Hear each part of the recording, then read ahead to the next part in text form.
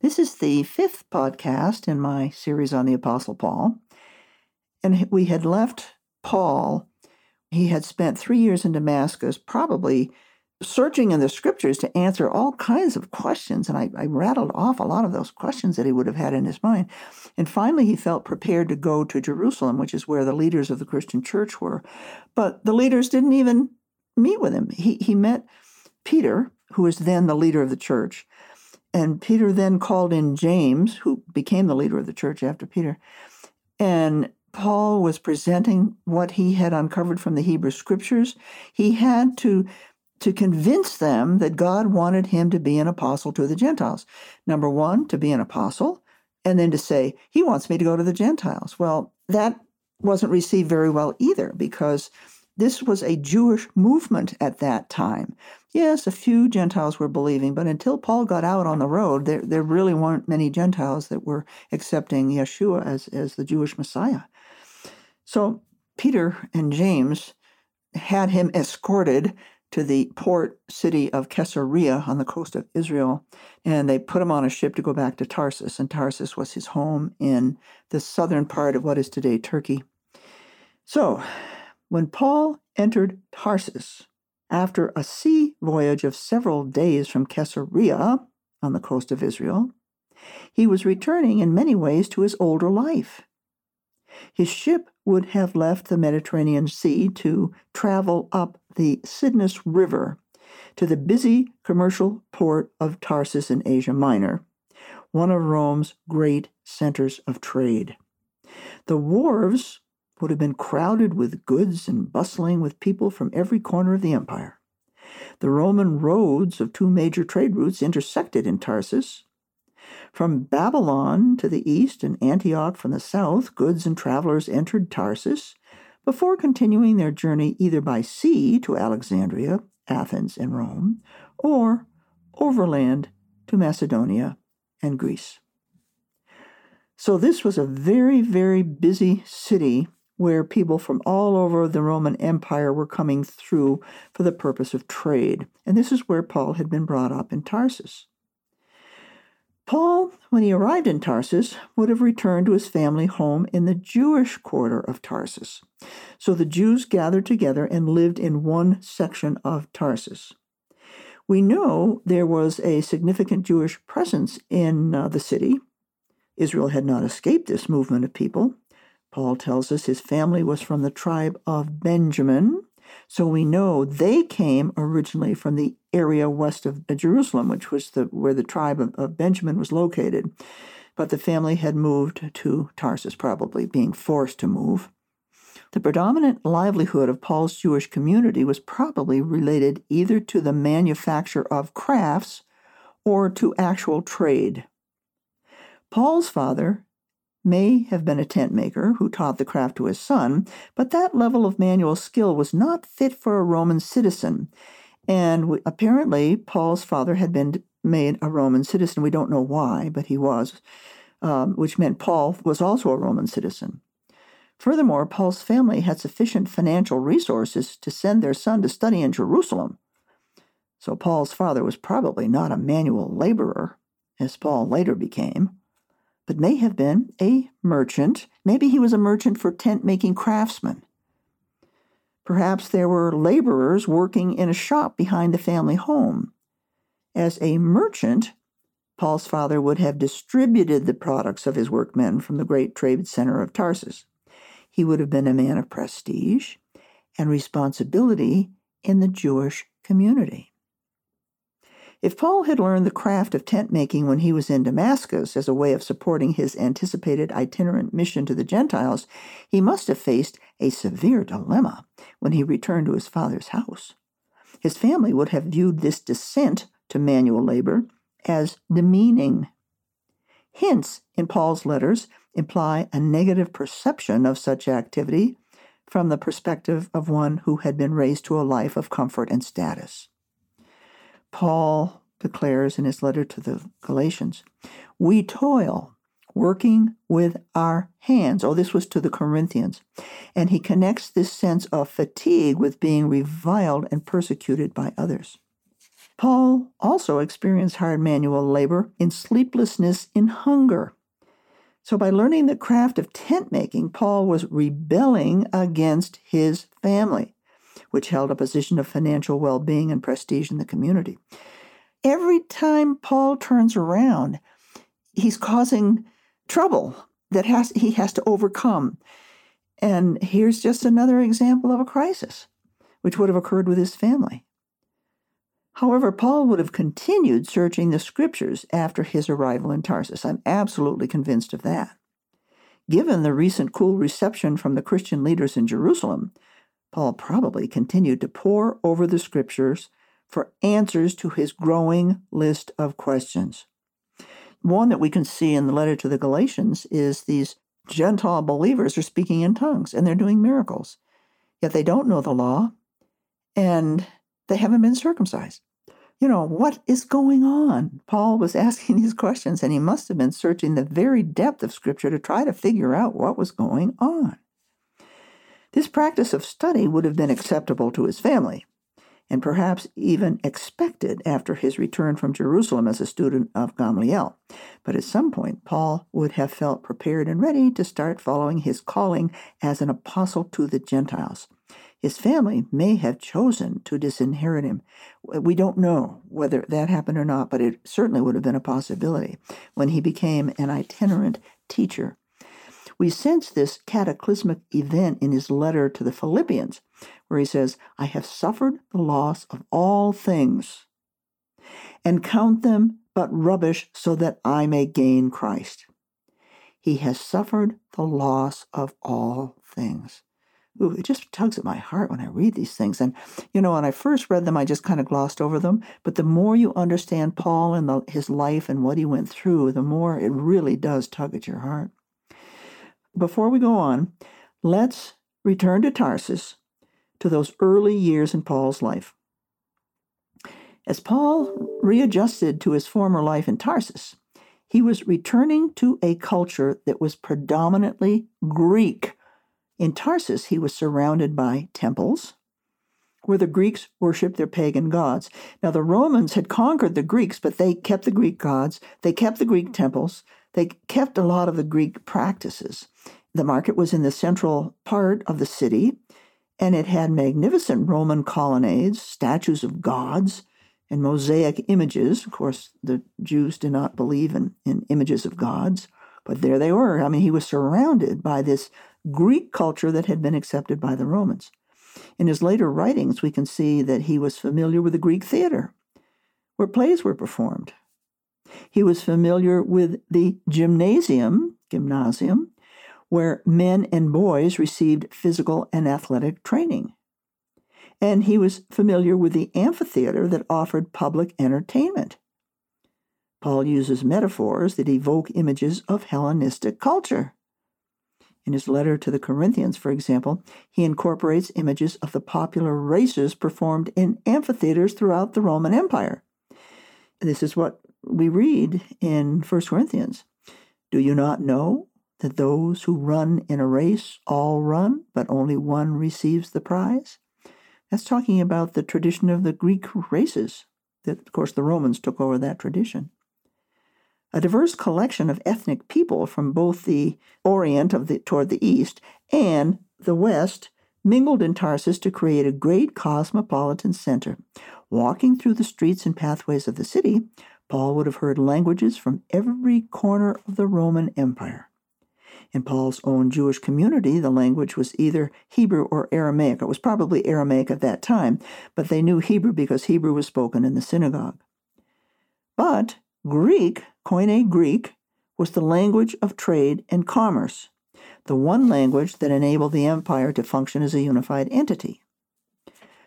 And of course, the New Testament is written in Koine Greek, and that could be spread throughout the entire Roman Empire, and people would be able to read it. But not many people spoke Latin. Latin was spoken by the rulers, the Roman rulers. However, many people in Tarsus would have been familiar with that Koine Greek. That's why Koine Greek is what the New Testament is written in that language.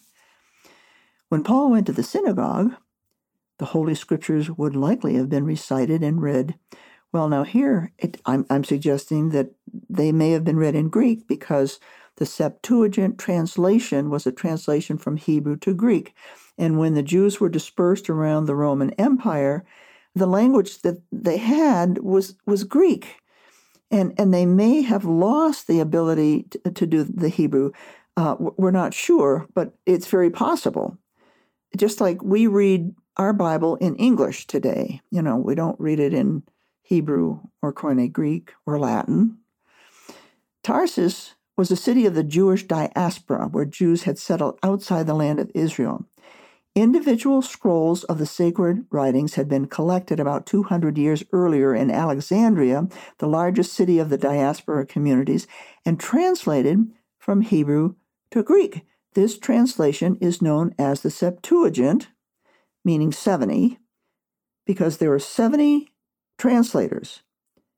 And this Greek translation was used by Jews throughout the diaspora. Paul's later letters to the churches, which were collected and incorporated into the New Testament, exhibit his familiarity with this Greek translation of the Hebrew Scriptures. Paul's letters also exhibit a sophisticated understanding of Hellenistic literary composition. He crafted his epistles using a rich Greek vocabulary and intricate grammatical constructions that indicate a significant level of education. He had a thorough command of Greek rhetorical methods of persuasion that suggest careful instruction and perhaps also extensive scholastic practice. Betts is a Christian theologian, modern author, who has drawn attention to this skill in his classic study of Galatians, which stimulated a branch of New Testament studies that is uncovering complex patterns of persuasive rhetorical arguments in the Pauline epistles. Paul's intricate variations in Greek epistolary composition also reach a level of skill far beyond the mere writing of letters. The Christian leaders in Jerusalem, who were all Jews from Judea, may even have suspected Paul of Greek sympathies. That wouldn't surprise me at all. However, Paul's letters display a high level not only of Greek education, but also of Jewish education. We can draw on literary and archaeological evidence to reconstruct the traditional education of Jewish boys. Rabbinic literature of the early 3rd century of the Common Era informs us they were ready to learn the Torah, also known as the written law, when they were 5 years old. This early education was by oral memory rather than reading the text, since scrolls were rare even in the synagogue. The New Testament captures this widespread educational practice in Paul's letters to Timothy. From childhood, this is what we read in 2 Timothy, from childhood you have known the sacred writings, Paul reminds Timothy. Paul also knew the written law to the extent that he could cite verses and allude to entire passages in the Hebrew Scriptures. He could just do it from memory. At age 10, boys began to memorize and understand rules of behavior in the oral law, also called the tradition of the elders. One author has demonstrated Paul's knowledge of the oral law in his epistles to the Corinthians. That's an author by the name of Thompson. Paul was intimately versed in both the written law, which is the Torah, and then that also would have included the prophets and the writings, which were considered by the Pharisees, and he was a Pharisee, considered by the Pharisees as commentary on the Torah. The Torah was the kernel, the heart of God's instruction. And Paul also would have been taught the oral law. And Thompson has demonstrated Paul's knowledge of the oral law in his epistle to the Corinthians.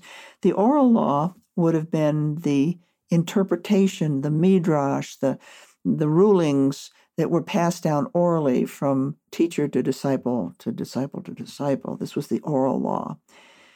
They learned by memorization, so the oral law was learned by memorization. Paul was intimately versed in both the written law, which would have been the Torah, the prophets, and the writings, and the oral law, which was called the traditions of the elders. According to rabbinic literature, a young man was sufficiently prepared to enter the family business at the age of 15. However, some would have pursued further education in the scriptures, moving beyond the commandments of the oral law to methods of penetrating scripture to discover its mysteries. The name for such an advanced school was a Beit Midrash. Beit is school or house. Beit Midrash, the house of Midrash, the school for teaching Midrash. Those advanced methods of pulling out deeper meaning from scripture that had not been exposed before. The school of Gamliel in Jerusalem was undoubtedly such a Beit Midrash. Few were able to pursue this higher learning because economic circumstances generally required them to work. Those who did, including Paul, became an elite class of Jewish scholars. Our only source for Paul's attending Gamliel's school of Midrash in Jerusalem is Luke in Acts. Paul is silent, but Paul's letters exhibit his knowledge of various midrashic methods of searching the scriptures, which would have been part of his advanced training in a Beit Midrash. And I have uncovered numerous places in the New Testament that are using these methods of Midrash. This practice of uncovering mysteries in Scripture added to the growing collection of rulings in the oral law. Scholarship has generally concluded that Paul had some kind of formal education at the level of a Beit Midrash. Paul tells us he was raised as a Pharisee, and the Beit Midrash of Gamliel was a Pharisee school. Gamliel was the grandson of the great sage Hillel. The Talmud explains that this Jewish sect drew new meaning out of the written law to answer questions that were not explained in the literal meaning. This Pharisee practice of drawing out hidden meaning was different from the Sadducees, who relied on a more literal interpretation. For example, the Torah records a dilemma. What happens if an ox falls into a pit on the Sabbath? This is no idle question. An observant Jewish farmer would obey the commandment of the Torah, which is the written law, to do no work on the Sabbath. That is, he could not remove the ox from the pit until the day following the Sabbath. But the ox would likely have been his sole work animal for farming the land and providing for his family. Would God ask him to forfeit his source of living by obeying the commandment to do no work on the Sabbath? Furthermore, what constitutes work? That's not explained in the Torah. Answers to such questions were drawn from Scripture using methods of Midrash. And these answers constituted legal rulings that were recorded in the oral law. The Pharisees considered the authority of this oral law equivalent to that of Scripture, since the rulings were derived from Scripture. Paul must have excelled in the Beit Midrash of Gamliel. He says simply, I was advancing in Judaism beyond many of my contemporaries among my countrymen. And that's in his letter to the Galatians. As for his commitment to learning the oral law, he adds, I was more extremely zealous for my ancestral traditions. That would have referred to the oral law. We can imagine Paul entering into vigorous debate with his peers. Paul would have been arguing from Scripture to support his interpretation and emerging the victor. He must have been brilliant. He must have supported the Jewish leaders in their opposition to the Christian belief that Jesus of Nazareth, the Galilean who was crucified by the Romans, was the promised Messiah. Luke remarks, Shaul was in hearty agreement with putting Stephen to death.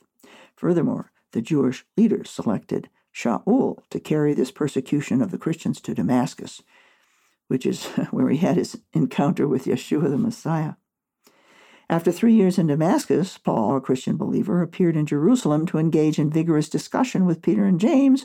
They were apparently unconvinced by his arguments and sent him off to Tarsus to get rid of him. But Paul responded to this new crisis in his life, as he did to continuing crises throughout his ministry, by seeking God for direction and searching the Scriptures for deeper meaning. Paul was highly skilled and prepared to uncover hidden mysteries from Scripture, which would answer his growing questions about Yeshua the Messiah and would direct his apostleship and calling to bring the gospel to the Gentiles.